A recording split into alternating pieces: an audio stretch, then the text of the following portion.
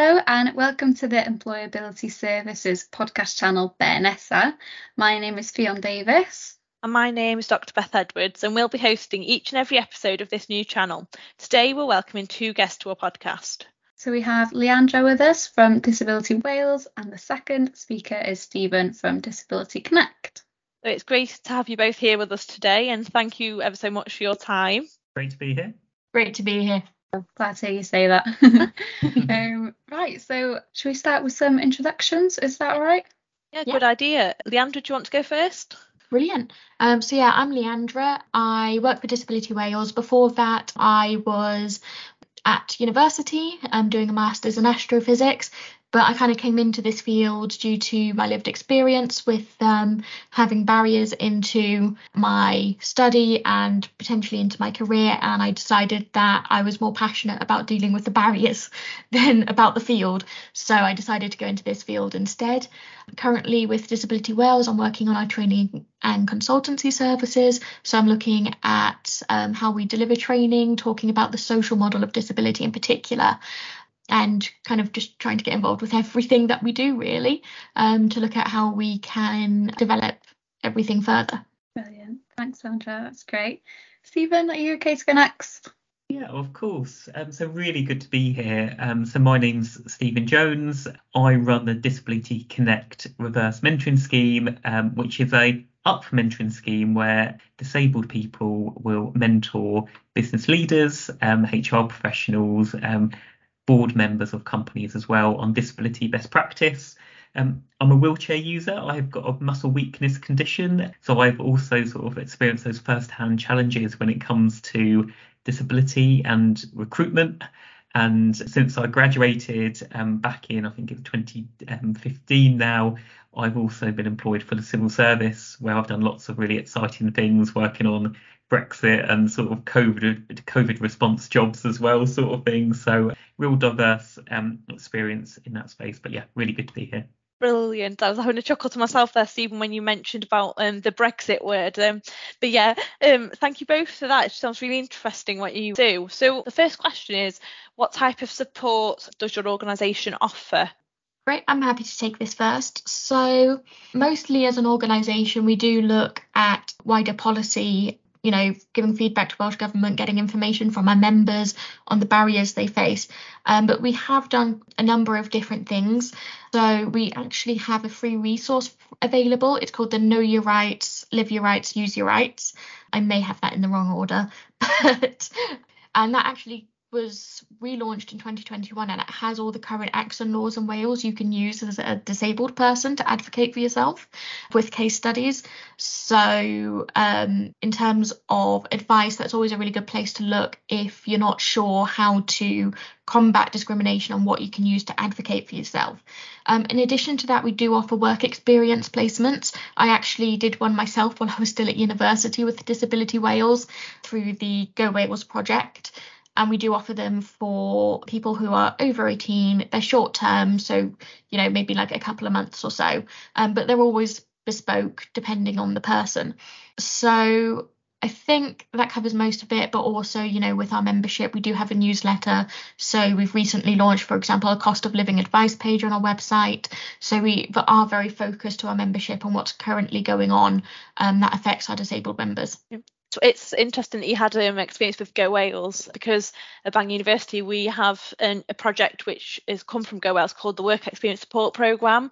So it's really interesting to hear that kind of these projects have helped you, but also now they're continuing as well. So yeah, it's great to know as well. I was very happy to hear that it got extended into a new project.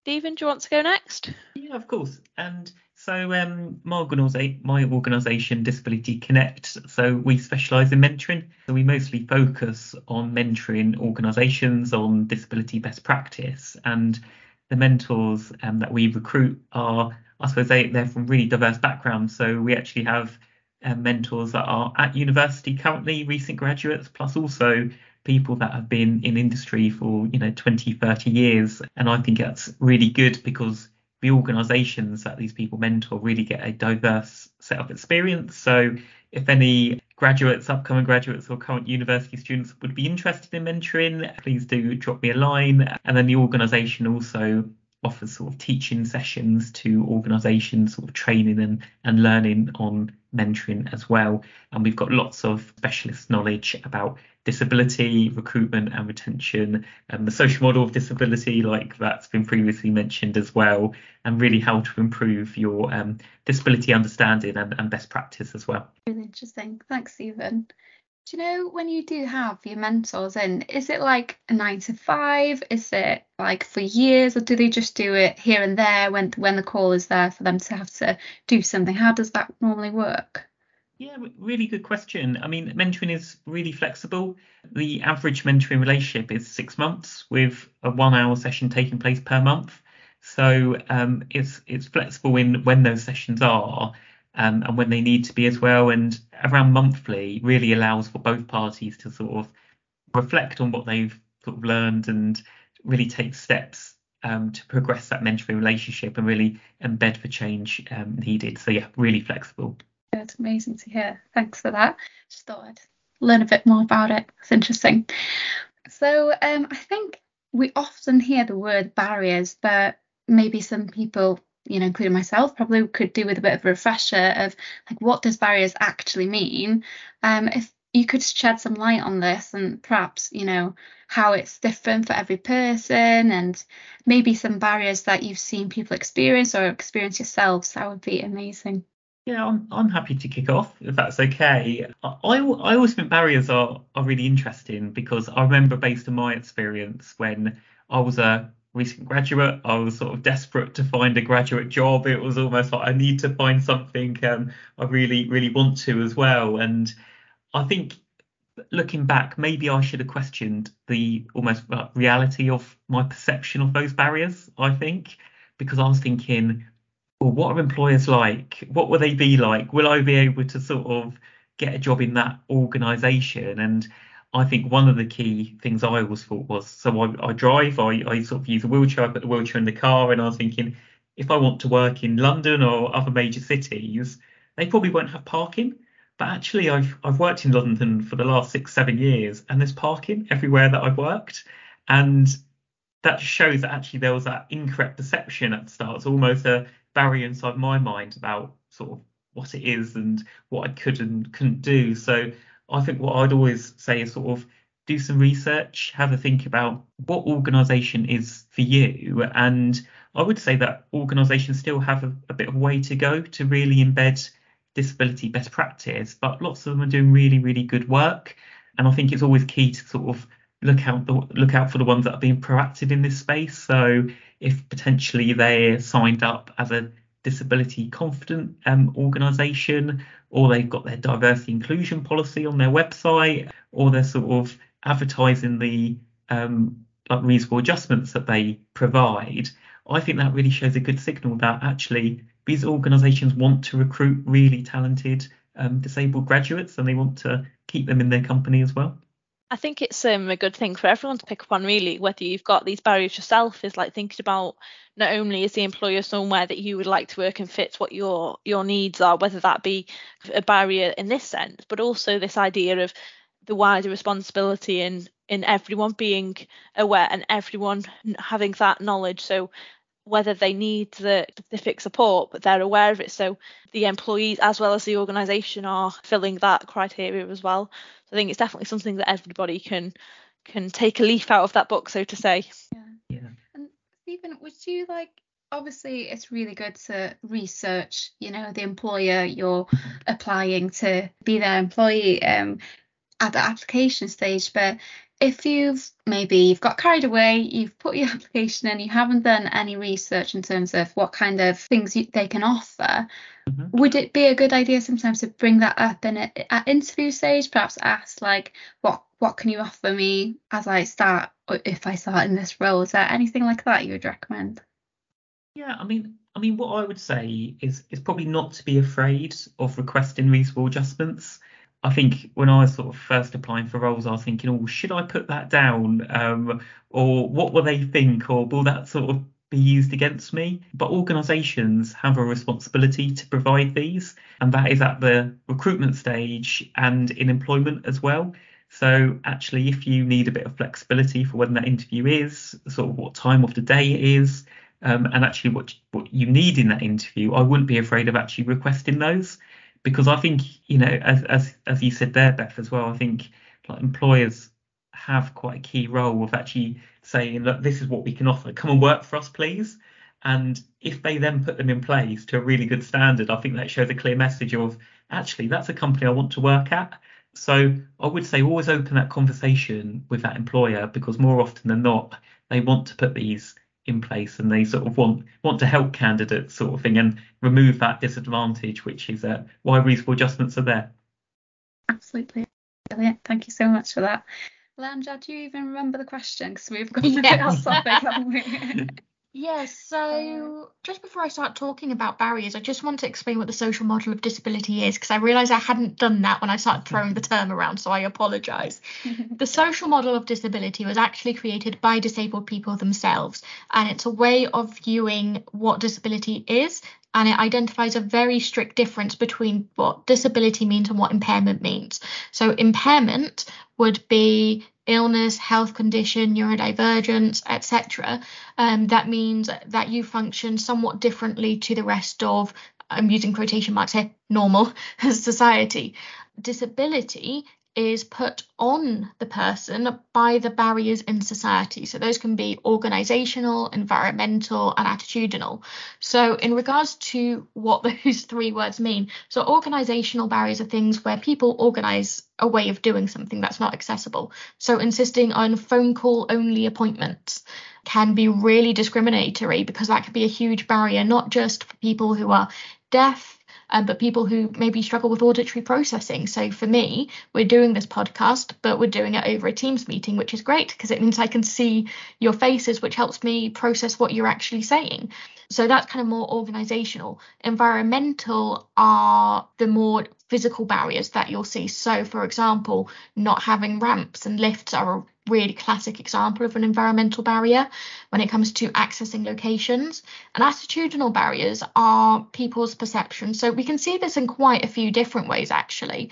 You can see it in that, and this is something I see especially when I'm with one of my friends who's a wheelchair user, where people won't talk to my friend, they talk to her PA or they talk to me. There is this assumption of, oh, you're not capable, and there's a level of patronizing and put down. So that is a negative attitudinal barrier when it comes to being able to advocate for yourself and interact with the world as everyone should be able to. But also, kind of on the flip side, and this is something I do experience sometimes, is a lot of people think that you have to use a mobility aid or look like there's something wrong with you to, in their mind, go, okay, so yeah, they're disabled. So one of the barriers I quite often find is, and I've had this when using my blue badge, where they said this is a wheelchair user space only. It's like, no, it's a blue badge space, and they still argue it. So again, that's an attitudinal barrier. So just kind of on the different kinds of barriers you can face, they can all kind of be brought down into those three topics. And the really sad thing is that any disabled person you talk to will have experienced one, and it is about tackling the barrier, not the person. That's why we talk about the social model of disability so much, because it is the barrier, not the person, that's the problem. And there are a lot of challenges there, as Stephen was saying, when it comes to amount of parking available. Also, there are so many old buildings out there that you can't change physically to make them physically accessible. There are the ways some places work. So shops for me are sensory hell. Being autistic, the lights are too bright, the radio is too loud, it's really anxiety inducing. So we do still have quite a long way to go, but we are seeing improvements. But it would be nice if they came a little bit sooner than later. I totally agree with what you're saying, and it really leads on to the next question that I've got is, do you think there's been a change in the types of barriers that people might have already had them but people recognise, or the number of barriers people are experiencing? I say now, maybe post-COVID that might have impacted it, but just your thoughts on those type of things, really. Yeah, I'll come in on that one. And I think that was a really interesting previous point about wheelchair users as well, because I think in society, people may still view disability as wheelchair users. And I suppose in some ways I was thinking about this. Can you really blame them when you see lots of the things in car parks, on toilet doors, in other signage, which is all wheelchair user sort of thing. Yes. But actually, I think it's around 8% of the disabled community are actually wheelchair users. So that's a massive 92% of disabled people don't use a wheelchair. So I think that really just highlights how much that sort of imagery and perception is there as well. Going back to that question, I think the sort of barriers have changed quite a lot. And I do think COVID has had an element of this, but I do think overall there's more awareness, which I think is really, really positive. Potentially previously disability was viewed, as we were sort of just saying, as physical, but now I think it's a lot more thinking actually what are sort of mental health conditions, neurodiverse conditions, and how do they impact others really. And I still think we've got a bit of a way to go in terms of increasing that awareness of those areas. I think potentially like hybrid working and home working, I think that's helped a lot of people. It sort of removed those barriers of sort of going out, navigating public transport and sort of accessing older buildings, all of those different issues. But also at the same time, I think some people really struggle having to be on a computer 8, 9, 10 hours a day and find that challenging as well. And I think as well, some people, it's almost their like worst nightmare having a picture of themselves on their screen looking back at them all day, especially people with like body dysmorphia, for example, which just can't, they find that really difficult. And potentially other people that have fatigue, for example, who might need regular breaks and other things like that, really. So I think lots of the barriers have been removed, but I don't think they've all been removed. And I don't think we can sort of forget about those as well. It's interesting you say about the different kind of strengths and limitations of this dynamic working. That has opened up a lot of possibilities, but I think it's just for anyone really, it's making sure that those positives for some people are not seen as at the expense of some of the barriers for other people, because everyone's different. Like I know for me, I much prefer working in the office because I can just concentrate. So I'm thinking if I'm like that.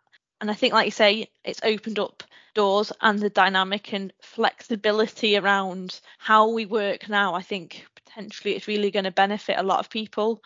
It's a shame that a worldwide pandemic had to trigger that change. We are moving in a direction that's forward. Definitely. I think that's just a really important point to come in on as well, is, not moving backwards. I mean, home working is something that's been so commonly requested by disabled people as a reasonable adjustment for years. And generally, in the vast majority of cases, the answer is no, because how will you work from home? You might get distracted. COVID and the lockdowns actually did help tackle that. So now the task is to move to a hybrid setting. So we're not disadvantaging those who prefer it and are more able to work in an office, but we're also not disadvantaging those who work better from home. I mean, I've got chronic fatigue as well myself, and I have a 2-hour lunch break. I wouldn't be able to really do that at work if I was in an office setting. So having a more hybrid manner, going into the office once a week, for example, will work a lot better for me. So it's just wanted to come in on that point. And I think as well that while there has been an improvement in awareness, there have been a couple of things that I think have been quite worrying in terms of, and this again comes down to those attitudinal issues. First of all, there's vast generalization of disabled people as vulnerable. I think it really has created an image in people's heads of disabled people being like weak and feeble or something. And more worrying than that, because that is something that can be tackled, was something we were seeing, especially when we were talking about coming in and out of lockdowns, which was, well, why don't they just stay inside then? Why do we have to stop our lives? We're not the ones who are vulnerable kind of attitude. And that was really, really visible, especially on things like social media. So I think a lot of the barriers, some have been reduced, definitely, but also some of the barriers have changed, and new barriers are coming in terms of, for example, some offices may be saying, well, everyone should just work from home. So I think we're in an ever-changing world when it comes to barriers as a whole, and it's quite interesting to see how that goes. But it's good to see that some of the barriers that have been a really common issue in the past have started kind of in a more positive way being, dealt with. Good. Anything that helps is just, it's the way forward, isn't it? And yeah, if it can get done better, then that's what we all should be doing. But that was really insightful. Thank you. So we're really keen for this platform to be, really useful for our listeners and for them to learn new things and all of that. So do you have any advice or top tips to our listeners who may be navigating barriers, or maybe some advice for people who work with colleagues who are facing barriers? I know, Stephen, you've already mentioned, because I brought up the interview hack, but if there's anything else, it would be really good if you could share any top tips you think you might be useful. Yeah, I'm happy to come in on this quickly. So first of all, the most important thing is know your rights. Know what, you can ask for. Almost a surprising amount of disabled people don't know about is something called access to work, which can help fund reasonable adjustments like ergonomic chairs, for example. And if, for example, you can't drive, taxis to a location if you can't get public transport. So, I would say also when you're going into employment, look up access to work and start that path, because they can help get you some of the more technological things that you might need to be able to work to the best of your ability. And yeah, just be open, I think, about the barriers, because the simple truth is if you hide it and are struggling, there's not much that can be done, which is also frustrating. So I just say have the confidence to advocate for yourself, know your rights so that you can back yourself up if there are any issues, and yeah, check out what support is available, not just obviously with access to work, but what can the organisation itself can provide. Yeah, it's a great point. Thank you, Leandra. Stephen, any top tips? Yeah, I mean, probably all of that sort of thing, as well as a couple from me. I think that was a really, really good couple of points there. And I think knowing your rights is a real key one as well. And just build on that, I'd say don't be afraid to speak up and sort of request adjustments and sort of explain to organisations how they help you and go from there. Because I think I remember early in my career, laptops were just being sort of rolled out for the organisation I was with at that time. And they were in tranches, so they were sort of every 3 months, every 6 months sort of thing, being rolled out to a select group of people, sort of done on almost a random selection. And sort of me sort of driving into central London sort of thing, I didn't have that flexibility. I had to go in and sort of use the computers in the office. And I remember speaking to someone and sort of said, you know what, that would really help me. And they all said, well, okay, then let's get you one. And within like a day or two, I had my own laptop, and that just didn't come to mind beforehand. I was more thinking, oh, okay, I'm just going to wait until it's my turn. But actually, that was quite significant for me, because some mornings, if I woke up and I, couldn't drive in, or I was particularly tired, or there was an issue with going into work sort of thing, that really gave me that freedom and sort of removed that potential disadvantage. So I think my main one would be really don't be afraid to speak up. I think secondly as well, reasonable adjustments as well. I think it's really worth thinking what would help you, and having that conversation with your employer, with the recruiter as well. And so many people become disabled within their working life, so it's really opening that conversation. And reasonable adjustments could be physical things like a ramp if someone uses a wheelchair, but they could almost be longer breaks.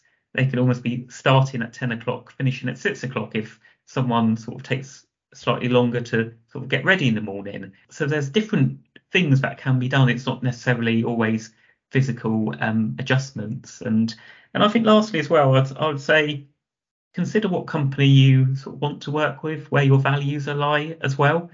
I think it's really difficult navigating the graduate recruitment world sort of thing without a disability, and then a disability comes in on that, and that's another consideration really. But I wouldn't be afraid of really looking for what you want to do in your career, what you find really valuable, and what you enjoy as well. So I wouldn't be afraid to really push through those boundaries and sort of explore where you want to be and what you want to do. Great, that's really useful, thank you. And you've just answered one of my next questions in the same one, which is about reasonable adjustments. So that's really interesting to hear, and that personal reflection on what you need in accessing support for that. So the one really important question that we need to ask before we let you go and wrap up this podcast. Fiona, over to you for the all-important question. Yeah, so this is, like Beth said, a very important question that we try to ask everyone who comes along onto the podcast. I hope you're ready for it. So, is a Jaffa cake a cake or a biscuit? This is the Ooh. question. This is a debate topic. I'm not sure. Gonna need help. What do you think? So I'm going to say it's a cake because Mm, it's called a Jaffa cake. interesting. I like your but logic. it's a miniature cake, so you can have multiple of them and not feel bad, sort of thing. That's the best kind, isn't it? Yeah. What's your vote, Leandra? Are you going with cake? Yeah, I'm going to go with Are cake you? as well. Interesting. Because let's be honest, it's biscuits are quite a hard base generally, but it's actually quite a soft one with then, like a flavor layers, which you see typically in a cake rather than a biscuit. So That's a good point. Yeah. So Okay. you've heard it here first then. I've always leant towards biscuit, but you guys are starting to convince me, I must say. It's making me want one now, so good thing we're wrapping up. But are there any final comments, in all seriousness, that you want to say before we finish, or anything you'd like to let people know?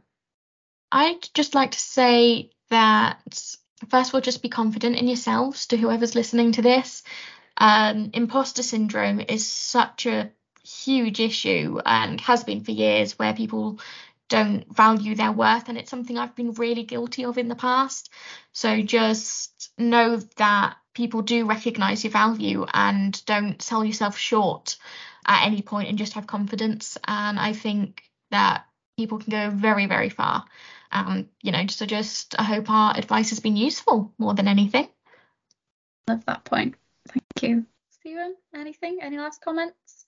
Probably echo that as well. I'd say, I think believing yourself is a real big thing, and I think equally don't put too much pressure on yourself to land the perfect graduate opportunity after university. I think that happens quite a lot, and that's sometimes unnecessary. I certainly, when I was graduating, I didn't really know what I wanted to do. I just knew that I wanted to do something, and looking back, I've really enjoyed what I've done and the choices I've made, sort of thing. So I'll say don't put too much pressure on yourself, and just go with the flow a little bit, and almost, if you see an opportunity, go for it, and if you don't like it, you can always do something else. Oh, great. Well, thank you so much, Leander here from Disability Wales and Stephen from Disability Connect. Yeah, I'm sure we could have had you on to talk about lots of other topics during this series. It's been great chatting with you. So thank you for coming. We really appreciate it. And I hope everyone who's listening has enjoyed listening to this episode. But yeah, over to you, Beth. So yeah, tune in for some more discussions and questions. And remember, if anyone listening has got any suggestions for topics or wants to hear from specific speakers, feel free to send us an email on targetconnect@bangor.ac.uk, or better yet, send a direct message to our Instagram page @the Employability Service. Bye for now.